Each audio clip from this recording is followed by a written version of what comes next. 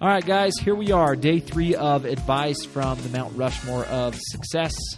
And with it being Friday, today will be our last day on this little quick hit series. Today we lay focus on Zig Ziglar, one of the most successful salesmen of all time. This man's teachings can be found almost anywhere in the sphere of business. On top of all of his accolades and the impact, the grand impact he's made on the world and the world of sales and business, he has a super cool name, one of the coolest if you're asking me. And as cool as his name is, his strategies and principles are even cooler.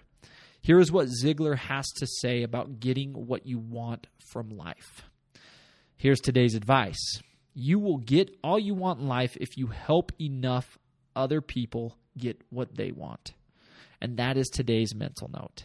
Seek first to understand people, then be understood. Seek first to serve. Seek first to add value. Seek first to not only be part of the solution, but to be the solution for others and for the problems you face and the problems they face.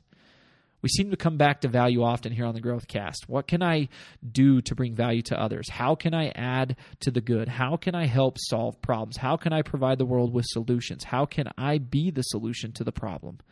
Look, these are great questions, better questions that lead us to a better self. And that is the answer for a lot of what ails you, me, and the rest of the world. We must be a mirror, not a window. We must lay our focus on service and building ourselves up to a point that we can render the service necessary to reach our goals. How do we do that? We cease to be selfish. We focus on others and what we can do to help them. We find ourselves in the service of others.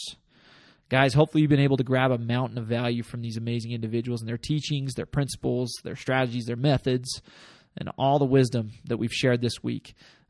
It's been a fun week. I highly encourage you to go down the Dweck, the Brown, the Ziglar, or the Buffett rabbit hole. You will find nothing but good and a whole lot of value for your life and your business if you do so. Have a great weekend, everybody, and we plan to see everybody on tomorrow's extended cut.